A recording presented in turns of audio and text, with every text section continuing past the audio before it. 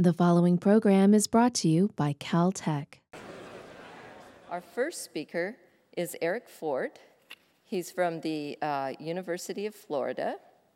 He received his bachelor's degree in physics and mathematics from MIT and his PhD in astrophysical sciences from Princeton.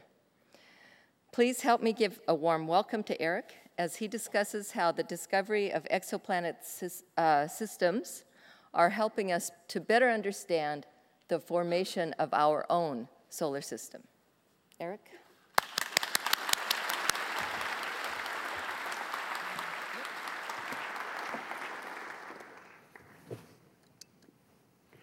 Good evening. It's great to be here. I'm going to tell you a little bit about how extrasolar planets and their discovery has revolutionized our own understanding of our own solar system.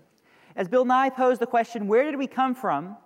We've studied our own solar system for hundreds of years, and in the past few decades, we've gone into immense detail with planetary missions that travel to individual planets, take detailed measurements. But you can imagine trying to understand people by studying one family. There's such a great diversity of human beings on this planet that you wouldn't have the whole picture. And once you enabled yourself to go look at people beyond your own family, you can begin to appreciate a lot more about the human species. In the same way, we're beginning to do that by expanding beyond our solar system to planetary systems around other stars. Even within our own solar system, there's quite a large range of planet sizes. For example, the giant planets Jupiter and Saturn, much larger than the rocky planets of the inner solar system, Mercury, Venus, Earth, and Mars. Then there's sort of some ice giant, intermediate planets in size, but further out from the giant planets.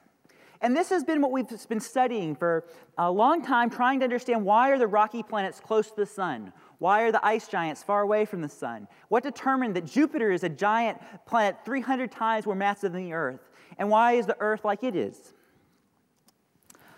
Another set of properties that we have measured from our own solar system are the size of the orbits, the distances between each planet and our own sun. On the right-hand side here, we see the big picture with Neptune, Uranus, Saturn, and Jupiter. On the left-hand side, a zoom-in of the inner solar system, Jupiter, the asteroid belt, and the three inner planets. Here's an animation showing the asteroids. So recently, we've been studying small bodies in the solar system, dramatically increasing understanding of the small bodies that give rise to things like the Earth-crossing asteroids in red here, this small fraction of the asteroid belt that can come in and have very interesting consequences for life on Earth. And then on the other side, we see the Kuiper Belt objects. Those objects, asteroids like, let's see if we can play that one again, that are much further from the sun, out typically beyond the orbits of Neptune, another part of the solar system that we know precious little about and are increasing our knowledge of greatly by studying these distant bodies, but learning about the origins of our own solar system. But recently we've learned a lot by studying exoplanets. To help put that in perspective, I've made a little timeline where I've picked out some highlights of some of the key discoveries in the advancement of modern science and understanding our planetary system.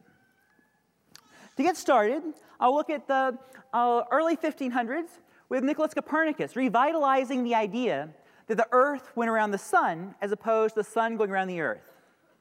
This idea had been around since the Greeks, but for whatever reason, the astronomers at the time modeled the solar system with the planets, the sun and the moon, all going around the Earth. Copernicus encouraged people to consider this alternative model, but for a long time, the difference was largely a matter of debate, philosophy, worldview. It wasn't until over 50 years later that Galileo took a telescope, pointed at the heavens, observed things such as the pockmarks on the moon, the little sunspots on the sun, the moons of Jupiter going around Jupiter, and then finally the phases of Venus, which gave conclusive evidence supporting the model that the planets went around the sun rather than around the Earth. Fast forward over 100 years later, before the first new planet beyond those known to the ancients was discovered. Uranus was actually observed by Galileo and others, but wasn't recognized as a planet at the time.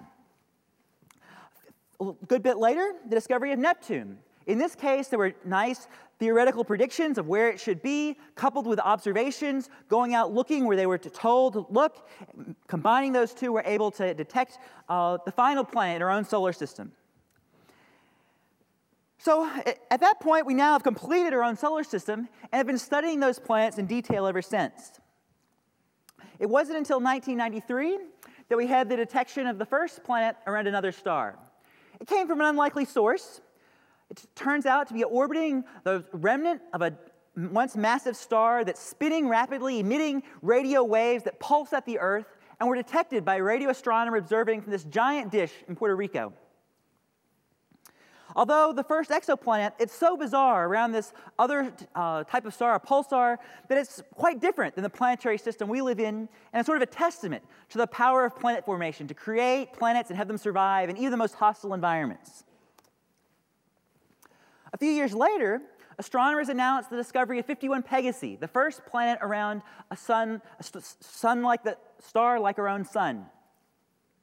This observation was also quite fascinating because it was wildly different than what had been expected. Just a few years earlier, astronomers had got together, made a plan for finding planets around other stars, but this one didn't follow that plan at all. It came out of left field. Astronomers have been perfecting the techniques to study binary stars, were able to push them so precise they began to detect planets. But this planet, although as massive as Jupiter, turned out to be just 1% the distance between its host star. That very closeness has raised a lot of questions that I'll come back to later. Several years later, this method took another step forward as they detected the first set of multiple planets orbiting a sun-like star. Such systems are particularly powerful because you know that each of these planets had to form from the same material, the same building blocks had to go into all these different planets. Whatever happened to one of them happened to the others. And so we're able to use such systems to test the models of planet formation and try to understand what are these planets made of, how did they come about. Several years later, another major breakthrough was recognizing that sometimes planets pass in front of their host stars and cast a shadow that passes over the Earth. If you're just able to look at those stars just as the planet passes in front and see the slight decrease in brightness as the planet passes in front, you can get information about the planet's size, combine that with other techniques, learn about its density and hence its composition. It also provides a great opportunity to study slight deviations in the amount of light blocked as a function of color and recognize atoms such as sodium, potassium, and molecules such as water, carbon dioxide, and methane, like we'll hear about later from Mark Stock. Most recently, an extremely exciting development has been the launch of the Kepler mission early last year. The Kepler mission is NASA's first mission really dedicated to searching for exoplanets. It's going to be able to study the frequency of Earth-like planets, those around sun-like stars in their habitable zones, and tell us how common are planets like our own Earth, and how common are they as a function of distance and the type of their stars. That will allow us to design a whole new era of space missions, ground-based instruments, to go out and characterize these planets, learn more about them, and answer some of those questions that we'd really like to get at. So let's come back to the question that Bill asked earlier. How did we get here? Where did we come from? For a long time, the answers to those questions came from studying the same 8 planets again and again in more and more detail. And as much as we learned about those 8 planets, we were still focused on that one family. Now that we've broadened our view to include nearly 500 planets around other stars, we're able to step back and recognize which of those features turn out to be unique to our solar system, which of those are common to planets in general. And so they provide new inspirations for people who develop theories of planet formation to change their models, adapt their models to explain this newfound diversity.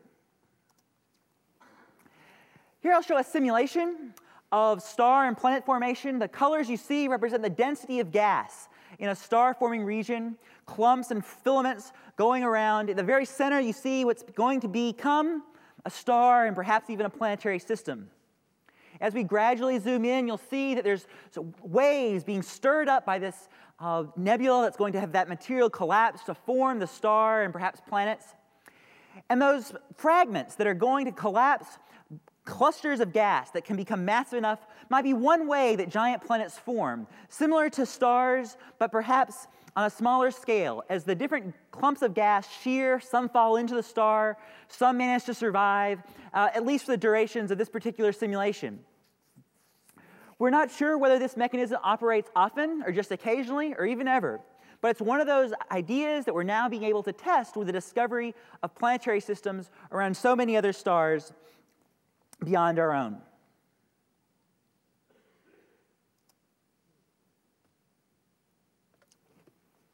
Here I show you an overview of many of the planets we've discovered. On the horizontal axis here, I show the distance between the host star and the planet. And on the vertical axis, the mass of the planet. So for reference, here's Earth, here's Jupiter, and the yellow dots show many of the planets discovered by the various exoplanet searches over the past 15, 20 years. One thing you can recognize quite rapidly is that the range of distances of these exoplanets is quite more extended than those of the planets in our own solar system.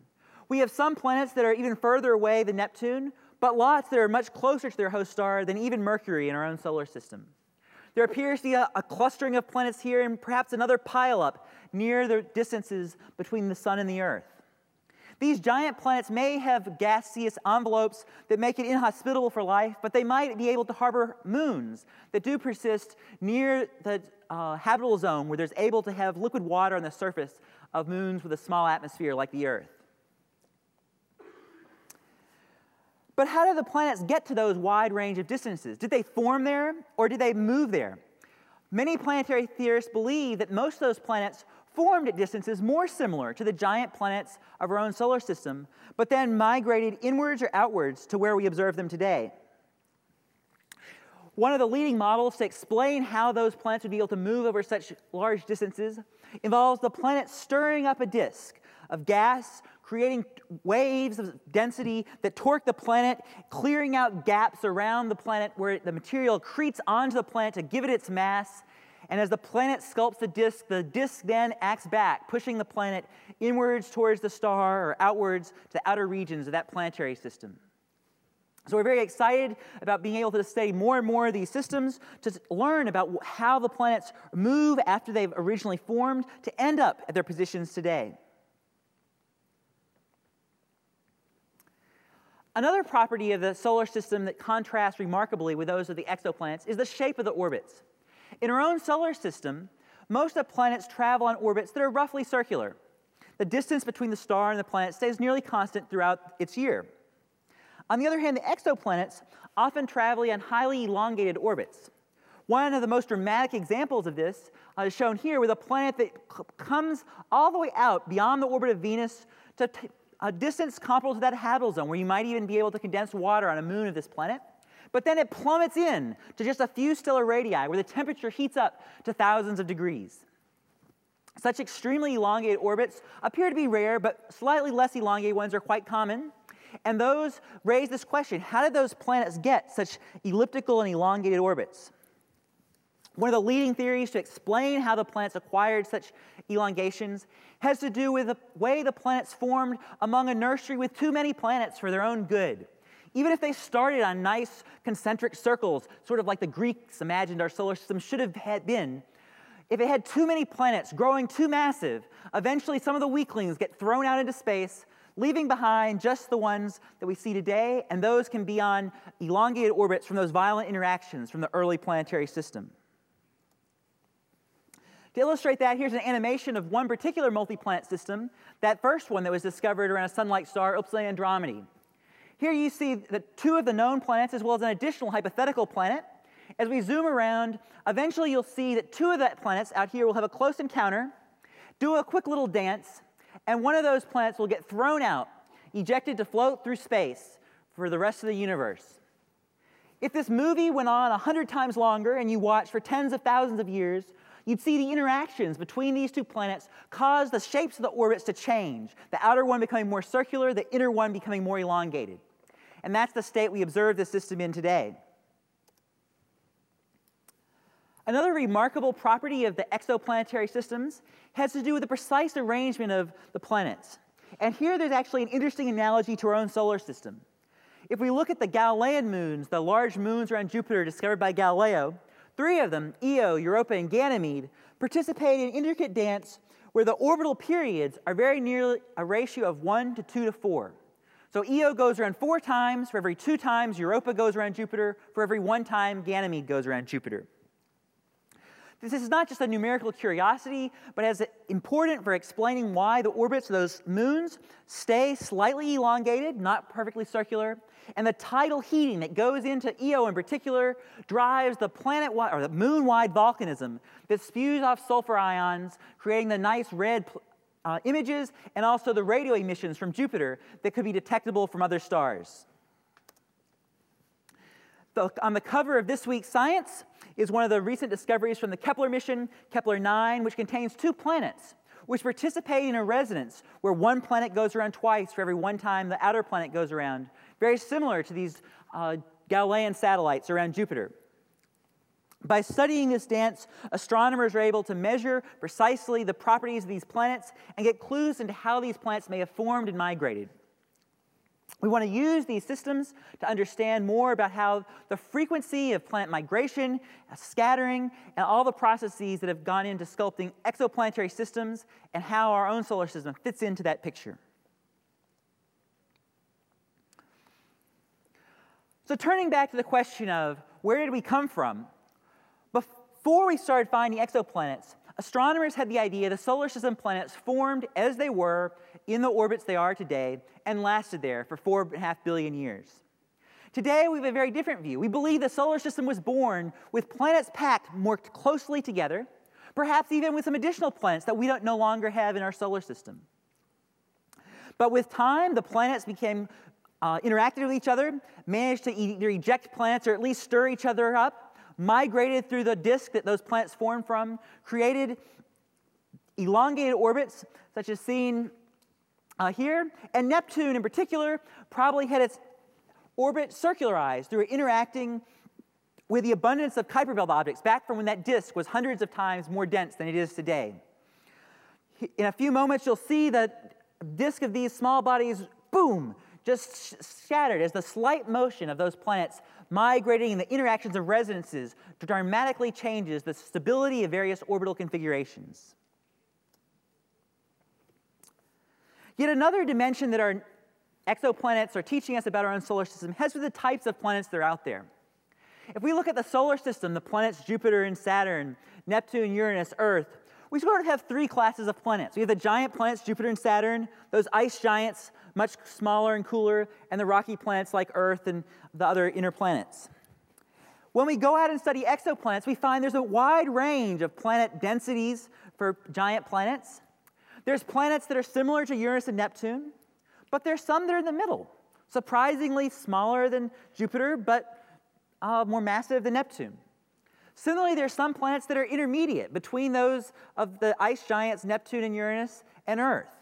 Are these planets super-Earths that are rocky and more massive than the Earth? Or are they mini-Neptunes, worlds that the radius is dominated by hydrogen gas enveloping a small little rocky core that has a surface, once again, with immense pressures like Neptune and Uranus?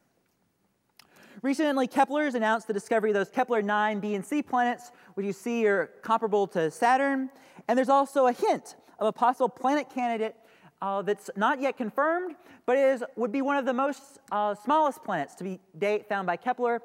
Here you can see it's intermediate in size between the Earth and the ice giants Neptune and Uranus. Hopefully, with time, Kepler will find more of these and enable us to characterize them, study them, so that we can learn about what these planets are like and how they compare to the own planets of our solar system. Once we find these planets, whether through the ground-based methods or space missions like Kepler, we're able to study them in more detail. I mentioned the first observations of the Hubble Space Telescope to measure the atoms in the atmosphere of HD 209458. Subsequently, similar observations have been made with the Spitzer Space Telescope and most recently ground-based telescopes like the Gran Telescopio Canaris. We're able to study the atmospheres, the atoms and molecules, the temperatures and pressures, the atmospheres of these planets, to learn not just about their orbital properties, but also about the compositions and nature of their atmospheres, and contrast those to those of the planet's own solar system. In many cases, they have wild chemistries, things like titanium oxide clouds, methane-dense atmospheres that are wildly different from any analogs in our own solar system. So having seen the overview of the rapid progress of exoplanets over the past 2 decades, we're left with the exciting prospects for the future. What new future space missions, ground-based telescopes and instruments will enable us to characterize and discover more planets, learn more about our own solar system, and answer some of those basic questions about where did we come from? Thank you. This program is brought to you by Caltech. Visit us at caltech.edu.